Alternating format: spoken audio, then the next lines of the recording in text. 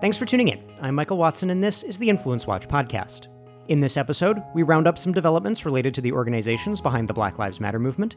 Teachers' unions set themselves as a principal roadblock to reopening American economic and social life, and vote by mail leads to shenanigans in Indiana and New Jersey. 2 weeks ago, we cautioned. The phrase Black Lives Matter can be a simple expression of a literal fact that black people's lives matter. It can express political support for various policing and social changes, some with conservative and cross-party support, or it can refer to any of a tangled web of sometimes radical left political advocacy groups. In the past weeks, my Capital Research Center colleagues have uncovered more evidence that should drive supporters of the sentiment, and even the police reform program, to be exceptionally skeptical of the organizations purporting to lead the movement. First up is a very unpleasant connection to Thousand Currents, the organization that fiscally sponsors the Black Lives Matter Global Network Foundation, that we discussed in episode 124. It seems that Thousand Currents has a former radical left terrorist on its board, a fact the group then tried to hide by taking down its board member's webpage after Capital Research Center president Scott Walter drew attention to it. The board member's name is Susan Rosenberg, who grew out of the radical left insurrectionist group Weather Underground, also known as the Weathermen or Weather. For more on them, check out our comprehensive profile at influencewatch.org.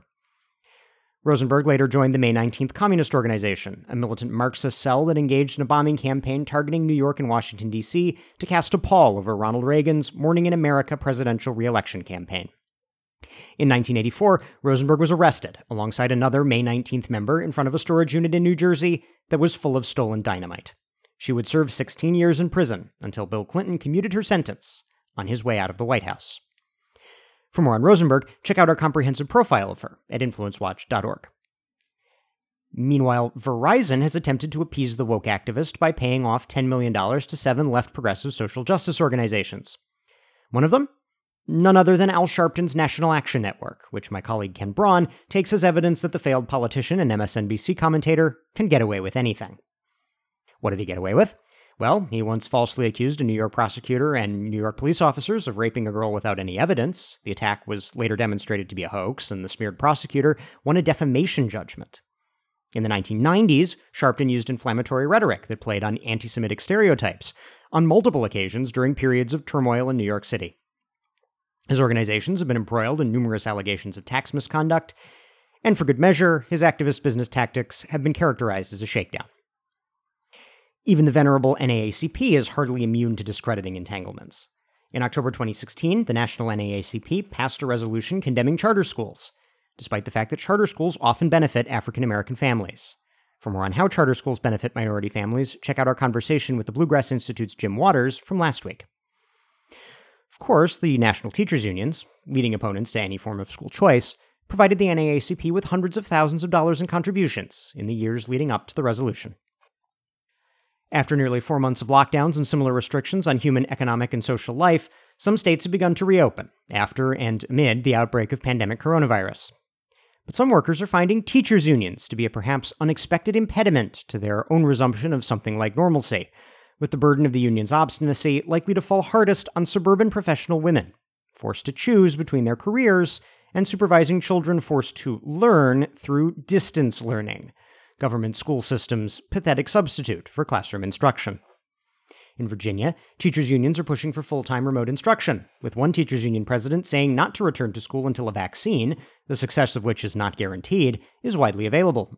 In Ohio, the Columbus Teachers Union balked at a plan for severely limited classroom instruction. And in Florida, teachers' unions are also demanding full-time distance learning. Meanwhile, the American Academy of Pediatrics, a doctors group that has taken left liberal positions on a number of hot-button issues like gun control, climate change, and expanding government-run healthcare, is pushing for children to start the year physically present in school, if at all possible. So what gives? The American Federation of Teachers is brutally frank, engaging in what would, if it occurred anywhere other than a legislative debate, be called straightforward extortion. It is demanding $117 billion in federal schools funding. Or else the children get it, as school buildings will stay shuttered and America's families will endure another academic year of at-home learning, to quote America's second-largest teachers union. Somewhere yet undiscovered, Jimmy Hoffa surely cracks a wry smile.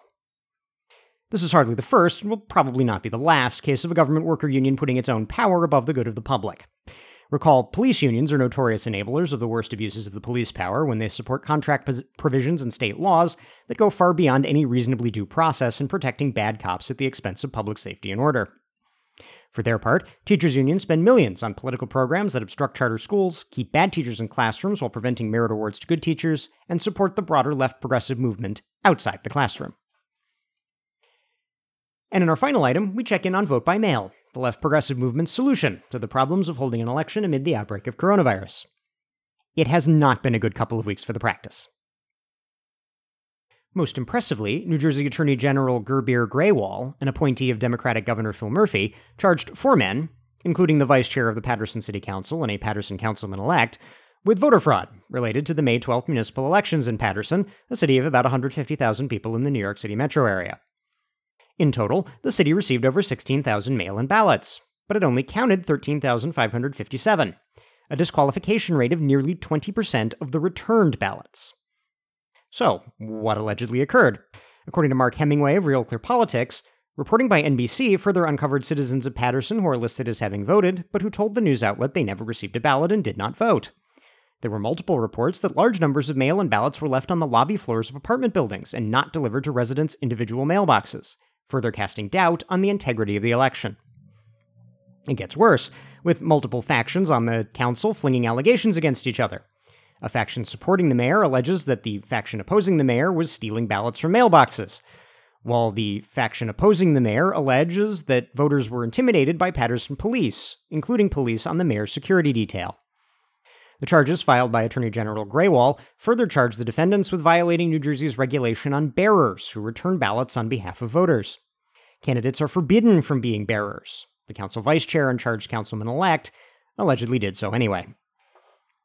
In Indiana, a woman is facing charges for sending out 400 absentee ballot applications with the Democratic Party box pre-checked, which is forbidden by state rules.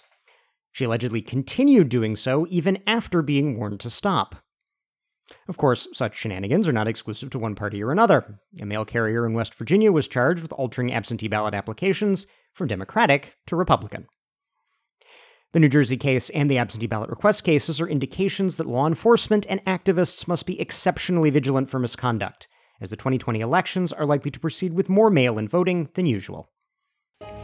That's our show for this week. We encourage you to subscribe on YouTube, Apple Podcasts, or Spotify, and if you have subscribed, thank you, and please leave us a 5-star rating. We'll see you next week.